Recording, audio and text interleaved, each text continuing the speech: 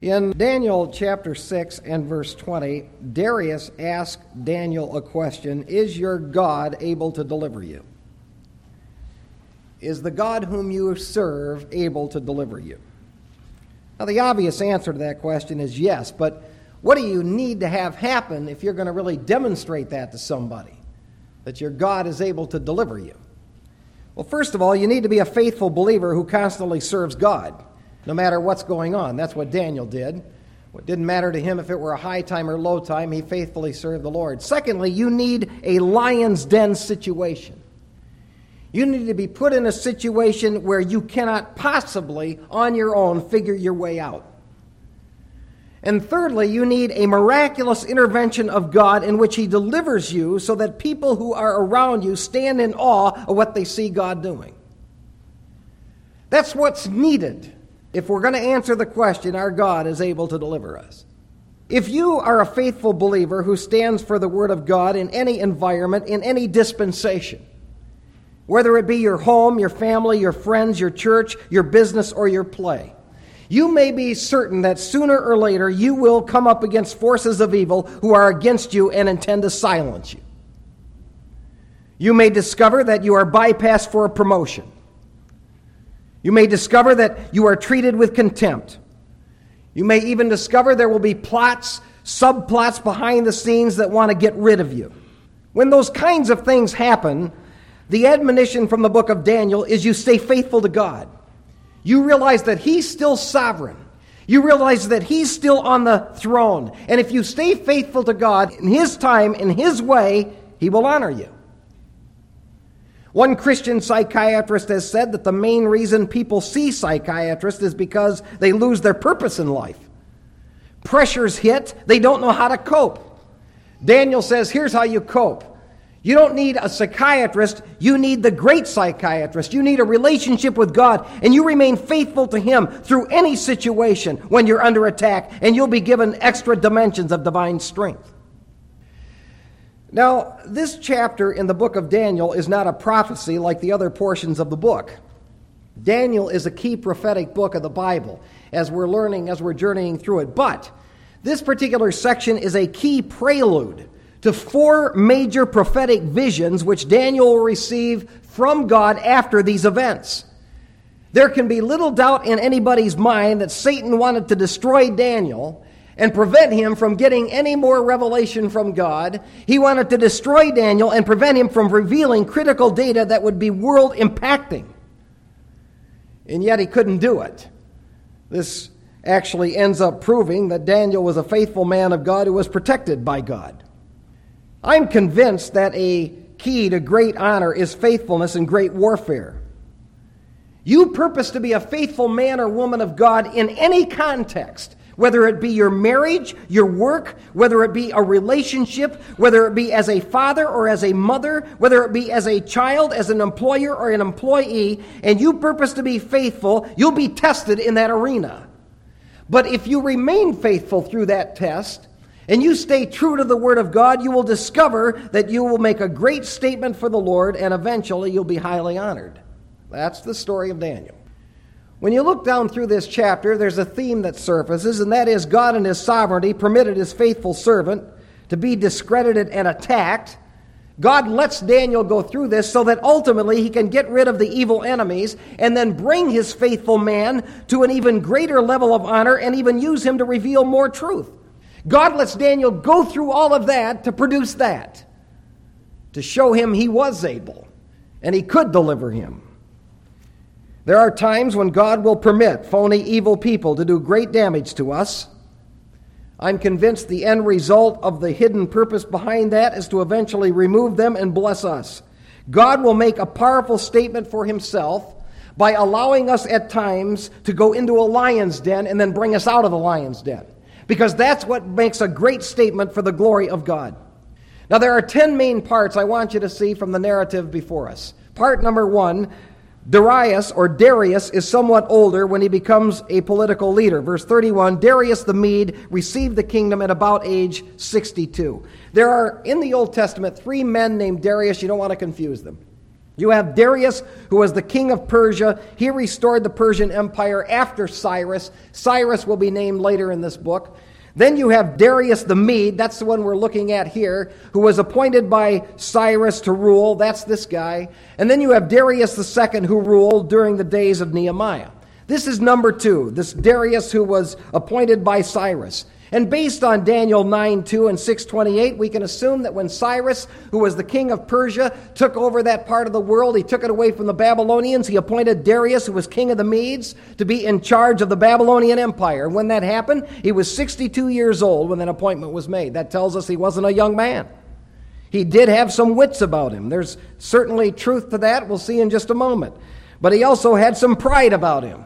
See, just because one is older doesn't automatically mean they're smarter. And just because one is older doesn't automatically mean they're right with God. And just because one is older doesn't automatically mean they do not do foolish things. Older people can do dumb things, and Darius is one who does it.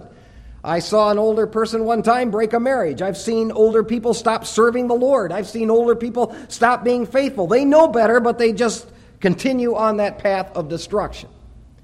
Now, the second part is Darius organizes the kingdom, verses 1 to 3. It seemed good to Darius to appoint 120 satraps over the kingdom, that they should be in charge of the whole kingdom. Now, typically, when a new power takes over a kingdom, a company, or even a church, there's a reorganization that takes place. I've gone to 2 churches, one in Indiana, one out in Idaho. Both of them had secretaries before I got there. Both of the secretaries, when they knew they were getting a new pastor, wrote me a letter because they knew that one of the things that I typically will do is pick my own secretary. And therefore, they wanted to have a chance at the job. So they wrote me a letter because they know when we go through an organizational change, there's a reorganization of power. So they wrote letters asking if I would still like them to be my secretary. That's what Darius does here. He reorganizes the whole thing once he takes over. He broke the empire down into 120 princes or governors who were each responsible over a territory. He was a good administrator. You see that about him. He's organizing things in a right way. And over these 120, he appointed 3 commissioners or presidents, of whom Daniel was one of those 3. Now, the primary reason for this organization was financial. Daniel was a man who could be trusted. He was, as we would say, a veteran administrator. He had served under Nebuchadnezzar's regime. He was now serving under Darius' regime. Obviously, Darius had heard reports of Daniel and some of those remarkable stories about him and how he revealed those dreams and those interpretations that he gave. And Daniel's now in his 80s. He's in his 80s. Daniel was not out for political gain. In fact, as verse 3 says, the king planned to put him in charge of the entire kingdom. Obviously, Darius had taken notice of the aged Daniel. Darius sensed that Daniel was different. He was a wise man. You couldn't hide that if you were Daniel. He's in his 80s, yet he still stands out, even though he's in his 80s. There's something about this man. There's an aura about him that this Darius sensed. This is a very powerful man. Listen, when you're faithful to God, God will permit others to sense that. You don't have to go around telling them. You stay faithful to God. You purpose to know the Word of God. You purpose to be a person of prayer. And other people in your world will begin to sense you're different. There's something different about you. You radiate that. That's what Daniel did. And God wanted to take Daniel and put him in charge of the entire kingdom, and that's what Darius wanted to do as well. And obviously Darius had taken notice of Daniel, and he put him in position of power, and God wanted him there because this 70-year period that has been predicted that the Israelis would be in Babylonian captivity was nearing its conclusion, and so God's going to put Daniel back in a high position while this event takes place, which is important in biblical prophecy. Now, the thing that got Daniel promoted, though, was his faithfulness to God. Ladies and gentlemen, I want to make a point here before we move on. You do not have to be living or working in a godly environment. You do not have to be living or working for a godly company to be godly. Daniel was surrounded by immoral idolaters. He was living in about as corrupt a world as you could live in history. And yet, his testimony shined out to the point that Darius sensed there's something extraordinary about this man. You can be in your world that can be very corrupt, and you can still shine bright as a faithful child of God, and people will begin to sense there's something that is extraordinary about that man, about that woman. There's something that they have that shines out that these other people don't have. That's the way it was for Daniel. Now the third part is the other commissioners and satraps are jealous of Daniel and devise a plan to destroy him. You'll notice verse 4, the commissioners and satraps began trying to find a ground of accusation against Daniel. When you're faithful to God, when you've been given a high position of responsibility by the Lord, there will be those other agents who are with you, working along beside you, who are jealous of you and of your position. Instead of them rejoicing that you had a righteous person in one of the highest positions of political power in the Medo-Persian Empire, these guys were jealous and envious of Daniel because they didn't have the responsibility. And that's the way it is in a corrupt world. That's the way it is in a corrupt company. Those who are faithful to God often become hated. Those that work in a corrupt world often become the target of hatred from those who aren't right with God. And there are at least three main reasons why these leaders were jealous of Daniel. Number one, he had the king's favor. The king really sensed there was something extraordinary about Daniel. He was going to put him in charge of the whole kingdom. Number two, he was Jewish. They were Gentile. They didn't like that. You can bank on that. This is just like today between the Palestinians, the Arabs, and the Jews. When they saw Daniel in this high position, they're thinking, hey, he's a Jew. We don't like him in that position. And thirdly, Daniel was not corrupt and greedy like they were. See, they were trying to find something of corruption in him. The reason why they're trying to do that is because they know they had things of corruption in them, and that's typically how these political guys operate. They're corrupt. They're not honest. They're not forthright. Daniel was a man who was forthright. If Daniel were put in charge, their ability to corruptly steal money would be lost. I know of a Christian man who was put in position one time of controlling lumber in a plant here in Kalamazoo. And the management told him that for anybody to get lumber out of this area, the person coming to get the lumber had to have a requisition slip from a foreman. Well, one man pulled into this area and wanted to take some lumber, so the Christian man said, I want to see your form that authorizes you to do it. When the man couldn't produce it, he told him, you can't have the lumber till you come back with the form. The man became incensed. He did everything he could to get this Christian man fired. Turns out he'd been stealing lumber to build his own house. That's the kind of thing Daniel was up against here. These guys were corrupt, so they're trying to find something corrupt about Daniel. Verse 4 tells us these diabolical agents tried to find anything they could on Daniel, but there was no corruption in him. There wasn't one area which they could have any valid charge given against him. I know of a minister who was hated, so they illegally tapped his phone, hoping they could try to find something about him. They couldn't find one thing for which they could accuse him. That's the way it was right here. So verse 5 reveals something very important. The only way they knew they could get Daniel in trouble was they had to figure out a way to bring Daniel to a showdown between God's law and man's law, because they knew if it came down to that, Daniel would be a man who would obey God's word. His whole testimony, his whole life, his whole reputation was one of being faithful to the Lord. So to do this, to try to get Daniel into this position, they have to lie. Notice verse 7, all the commissioners of the kingdom have said this. That's a lie. Daniel certainly didn't say it. So they start lying, twisting reality to try to get their way. And according to verses 6 to 8, they petitioned the king to honor himself by demanding that no petition should be given for 30 days to any other god or man other than to Darius, and this should be a 30-day test period, and if anybody disobeyed this, they should be thrown into the lion's den. And then they asked the king, you sign this into law, because the Medo-Persian laws could not be revoked. Once a king had judicially decreed something, it could not be revoked, for that was the law. And that is also a law that really is true when it comes to God. God has decreed that we're all guilty before him. He's not going to go back on that edict. God has decreed that we've all sinned. In fact, he's decreed we sinned in Adam. And he can't overlook that edict. He can't just say, let's forget about that. Let's just forget about the fact that they blew it.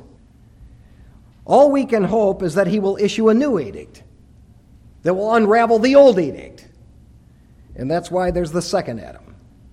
And God says, I can declare you guilty in the first Adam, and I can declare you righteous in the second Adam, but I cannot overlook the fact that you're sinful. That's why every one of us needs to believe in the Lord Jesus Christ so we can be declared righteous, because we've been declared guilty. Now, this edict was evil, but it appealed to the ego of Darius. And verse 9 says he agreed and he signed the document, that is the injunction. He agreed to it.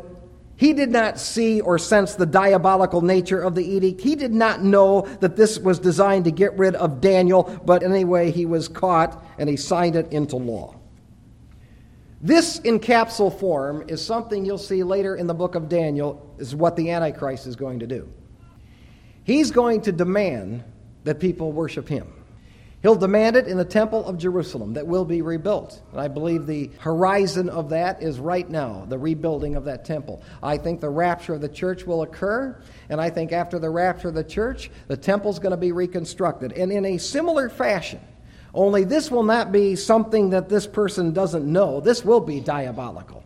He'll demand that he be worshipped, and he only be worshipped. And if you refuse to worship him and refuse to take his mark, you will be executed. Well, that brings us to the fourth part. Daniel disobeyed the Medo-Persian law to obey God's law about prayer. Notice verse 10. Now when Daniel knew that the document was signed, he entered his house. Now in his roof chamber, he had windows open toward Jerusalem, and he continued kneeling on his knees 3 times a day, praying and giving thanks to God. Now Daniel was not a type of guy who would violate civil authority. He was a very submissive man. He was obedient to civil authority. He did not go on political crusades against governing power. But when civil authority compromised the Word of God or asked him to do something contrary to the Word of God, Daniel dug his heels in and said, I won't do it. Now, Daniel was a man of God's Word. We know that from these verses. First of all, according to Daniel 9:2, we know he had a copy of the book of Jeremiah. We also know that Daniel viewed Jeremiah as a prophet of God. We learn that from Daniel 9:2. One of the things that Jeremiah taught was that Jewish people who were in exile needed to pray. And they were to pray that God would remove them from exile and restore them to the land. We also know that Daniel knew of David's emphasis of praying 3 times a day, morning, noon, and night. And also, Daniel knew one more thing, the importance of praying to God from the temple in Jerusalem. And he also knew that if you weren't in Jerusalem and you couldn't pray from the temple, according to 2 Chronicles 6:21, you were to pray toward the temple when not in Jerusalem. Now, since Daniel was not in Jerusalem, he would open his window and he would kneel and make his supplications known to the Lord. He would kneel and pray while facing the temple. That is brought out in verse 10. I want you to notice 2 things about his prayer. First of all, it says there in verse 10, he gave thanks before his God. He's in exile. The Jews at this point have not been freed. He's surrounded by corrupt people, corrupt political leaders, and he's giving thanks to God. The second thing I want you to know is he knelt down. And that is really stressed in the Hebrew. Kneeling on his knees. It's a repetition to make a point that he's down on his knees. I want to talk about that just for a moment. I believe we can pray anytime, any way. We're to be praying people at all times of the day. You can pray while you're driving a car down the road. Don't close your eyes, but you can still pray to the Lord. You can pray while going for a walk. You can pray when you sit down. We have prayer meetings here, a lot of prayer meetings here, and most of the time we sit in a comfortable chair when we're going to pray. But I do believe there's real power to be gained when we kneel down and pray. I don't think it's a coincidence that the Lord, in the night of his betrayal, when he was in the garden, knelt down and prayed. I don't think it's a coincidence that Stephen, who is the first martyr in Acts 7, knelt down and prayed. I don't think it's a coincidence that when Peter was taking the gospel to the Jewish world, ultimately he was revealed to him that he was to take it to the Gentile world. He raised a dead girl. In Acts 9, he knelt down and prayed. I don't think it's a coincidence we read when Paul in Miletus gathered the Ephesian elders together and he was about to leave them that they knelt down and prayed. And I also don't think that it's a coincidence that when James tells us that we are to pray like Elijah prayed, he was a righteous man, he prayed that it might not rain, and then he prayed again that it would rain. He was one man who moved God, and then we go and read that episode in Kings, we discover that Elijah knelt down and prayed. I don't believe those are coincidences. It seems to me, ladies and gentlemen, that God is saying, if you really want to be tapping into my power, you kneel down at times and pray. Now, I'm not telling you to do this so that everybody can see it. Enter into your closets and kneel down before the Lord and pray. There's something very personal and very powerful about that, and that's what Daniel did. Now, Daniel's habit was not to shut his window, so he did this right out in front of people. This is integrity. Daniel doesn't hide anything. He doesn't change anything. This is the way he typically acted. This is the way he typically operated. He's up front with his faith. He's out front with his faith. He's not trying to hide things under a bushel basket. He's out in the open. People knew where he stood. People knew what he believed. Daniel was no phony. And by the way, may I suggest, ladies and gentlemen, Daniel did not organize some massive protest prayer meeting against government. Daniel did not say, let's get together, all of our Jewish friends in the arena of religion, because I'm in a high position, and let's form a political revolt group because this is such a bizarre edict. He just quietly, personally, privately kneels down and he prays. It is said one time a group of Spurgeon's enemies went to him and said that if he didn't do what they wanted him to do, that they would publish everything they knew about Spurgeon and ruin his reputation. Spurgeon is said to have looked him in the eyes as Spurgeon would, and he said, "Write all you know about me across the heavens. I have nothing to hide." There are two important ways we learn here where we can really, in our own personal lives, get to the top. One is through faithful godliness, and the other is through prayer. Obey the Word of God and be a person of prayer and watch what happens in your world. Make that your ambition. I'm going to be faithful to God no matter what, and I'm going to be a prayer warrior no matter what. And watch what happens in your life. One difference between great people of God and not so great people of God is that when great people of God are backed into a corner, the great man or woman of God will not buckle to the pressure and do the wrong. Great men and women of God do not cave in no matter what everybody else is doing. And by the way, why didn't God, when these men looked in on Daniel to see whether or not he's praying, why didn't God make him invisible? God certainly could have done that. They could have looked in that room and said, well, I don't see anything wrong here. God could have kept those men from seeing Daniel. I'll tell you why God didn't blind their eyes or make Daniel invisible. He wanted him in the lion's den. And the reason why he wants him in the lion's den is because he's going to show himself strong. These evil leaders came and found Daniel praying. This is a legitimate disobedience to governmental authority and law. Daniel's willing to disobey the law. He's willing to take the consequences for his disobedience. Which brings us to the fifth part. The political leaders go to Darius to have Daniel killed, verses 12 to 17. In verse 12, then they approached and spoke before the king about the king's injunction. Did not you sign an injunction? These leaders asked the king a stupid question, whether or not he signed the injunction, which of course he knew he did. Then in verse 13, they told him that Daniel, who was in exile from Judah, still prays 3 times a day to Darius. What a charge. He still prays to God 3 times a day. Boy, there's a real valid charge to execute someone. Richard Baxter, a Puritan preacher, once said, God's people should be more concerned that they deserve the persecution rather than they should be delivered from it. Because if they deserve it, that means they are faithful to God.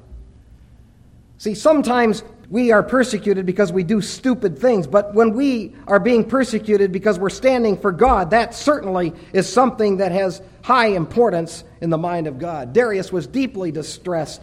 He set his mind on delivering Daniel even until sunset, but the men kept persisting that Daniel had violated the law and needed to be thrown into the lion's den. So the king cast Daniel into the lion's den with the belief that Daniel's God would deliver him. Now, a lion's den, according to Kyle, who found one in Morocco, consisted of a large square cavern under the earth, having a partition of wall, a middle wall, whereby you could let the lion into one side, clean out that side of the cage, and then let the lion back in. According to Kyle and Dalich, you would throw food in, entice the lion to go in one chamber, then shut the other chamber off. The cavern had an opening above where you could look down in there, but then it also, because it was made somewhat of like a concrete or stone, it also had a wall that was a few yards high that surrounded that as well, so that lion couldn't get out. That's what Daniel was thrown into. Which brings us about the sixth part. Darius worries about Daniel all night long, verses 18 to 20. The king couldn't sleep. He did not sleep. He did not eat. He did not want to be entertained. And in the wee hours of the morning, even before he could see in the den, he cries out to Daniel and asks him, "Did God deliver you?" Daniel wasn't worried, but Darius was. One time a Sunday school teacher asked her class if the kids thought Daniel was scared in that den of lions. One of the young girls said, "No, he wasn't scared in the den of lions because the Lion of the tribe of Judah was in that den with him." But that's the question. Is your God able? And in order to prove that God was able, Daniel needed to be in this lion's den, which brings us to the seventh part. Daniel's delivered from the den of lions, verses 21 to 23, as we read it this morning. Then Daniel spoke to the king, "O king, live forever." When the king yells into Daniel, most people would cry, "Get me out of here. I've been in this den long enough," but not Daniel. Daniel was as calm as he could be because God had sent an angel to shut the lions' mouths. Now, God could have shut the lion's mouth without sending an angel. He could have just said, "These lions are going to sleep all night, and Daniel will get out of there in the morning." But the angel kept Daniel company all through the night. There's a big debate on whether or not this was the angel of the Lord, an actual theophany, a pre-incarnate appearance of Jesus Christ. I'm not so sure it is, but certainly God had authorized this. One might ask, why did God let Daniel go into the lion's den? Well, this meant Daniel could spend a quiet night with the physical presence of God. And this also meant God could get Daniel out of this dilemma and raise him up to an even higher level. Listen, here's an important principle to learn. One of the reasons why God lets bad things happen to his people is so that he may be glorified by the response of his people in the bad thing. Daniel comes out of this lion's den without a scratch. Paul picks up on this in his own personal life when he was about to be executed by Nero. In 2 Timothy chapter 4, he said, "The Lord delivered me from the lion's mouth many, many times." In other words, I saw God delivered me. I ran across an interesting statement, and it says this: a man or woman of God doing the will of God is immortal until their work on earth is done. I want you to remember that the next time you have to get on an airplane. Or remember that the next time you have to walk down some scary street. Or remember that the next time you're about to go in for a surgery, and you don't know for sure if you're going to come out of it. Just remember that point, that you are immortal until your work on earth is done. And if you stay faithful to the Lord, you'll not go into eternity until you've completely fulfilled the will of God. And Daniel still had some work to do. The eighth part is Darius execute all those evil planners and their families. Verse 24 says, "The king then gave orders, and they brought those men who had maliciously accused Daniel and cast them, their children, and their wives into the lion's den."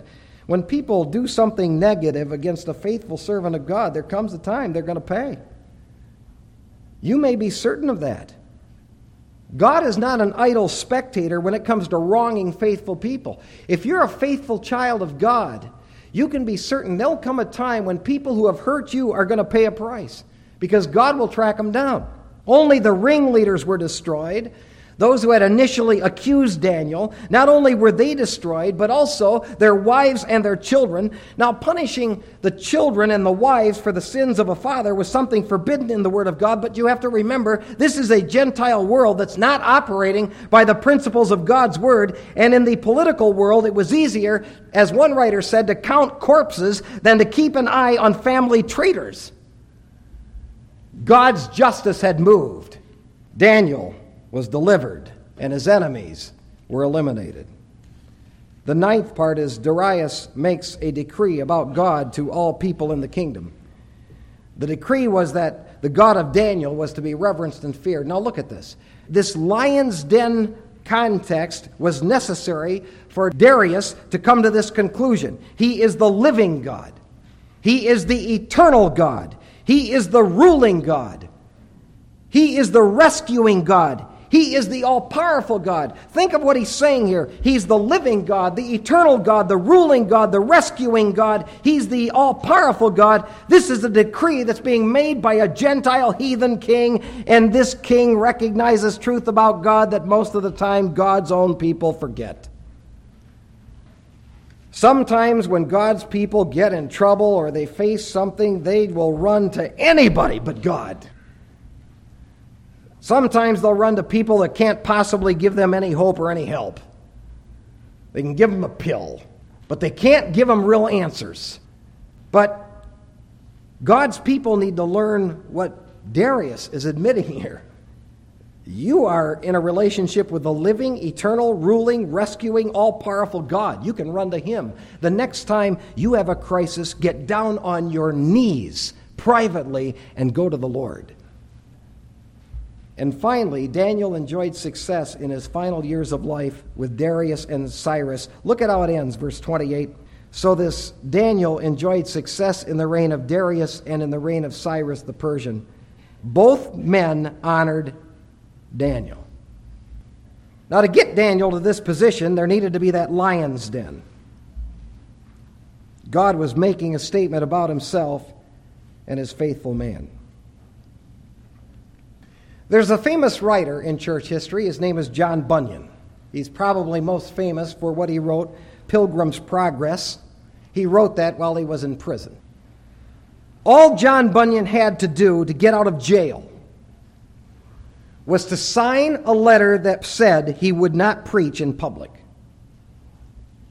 That letter was brought to him I don't know how many times.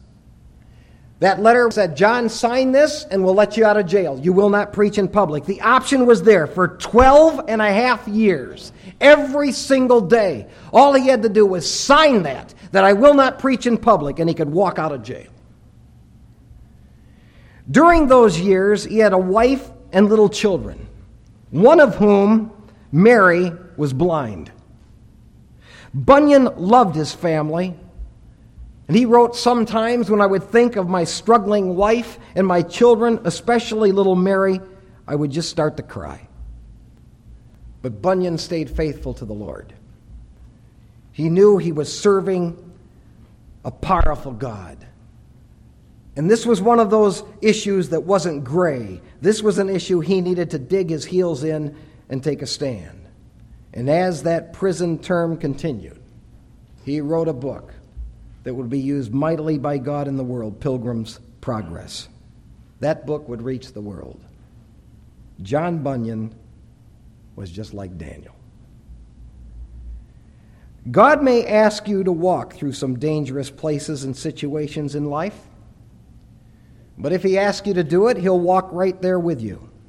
And if you're faithful to the Lord, you'll face your share of lions. If you're faithful to God, you'll sometimes get sick.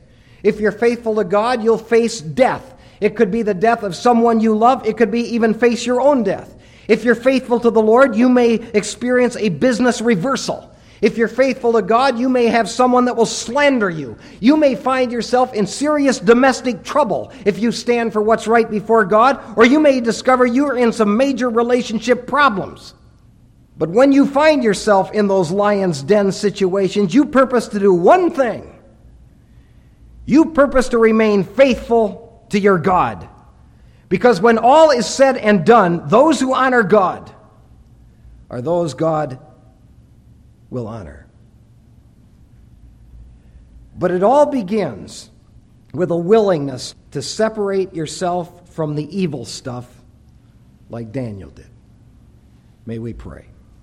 There is an edict that has been issued against every single one of us. We're all sinful. We're all guilty. We've all broken the law of God. We've all fallen short of the glory of God. God's not going to overlook that on the day you face Him. He's not going to say, I'll just forget about your sin problem. Let's just see how much good you did and see if it measured up. He'll never do that. But I've got wonderful news for you. There's another edict that can be issued for you on your behalf. It's called justification. And if you will believe on the Lord Jesus Christ God will issue a new edict. He'll declare you to be righteous from all your sin. He'll give you the righteousness of His Son, and He'll declare you to be His child forever. Right now in this moment, if you want to get on that righteous course, you pray something like this right where you sit. God, I'm a sinner. I admit it. I thank you that Jesus died for me. And right now, I place all of my faith in Him to save me. For those who know the Lord, are you in the lion's den now? You stay faithful. Dig your heels in. Keep yourself from evil stuff. Get away from it. Remain faithful to Him, and He will honor you. Father, thank you so much for the precious word and life of Daniel. You are able. You have shown yourself to be able to, I'm sure, all of us in many times and many ways. I pray, Lord, that we would continue to be a group of people who reflect your glory because we are able to testify of what we've seen you do. I pray for those that are right now in difficult times. They're going through tough trials. I pray that you would show yourself strong for them, and as they honor you, honor them. In Jesus' name, amen.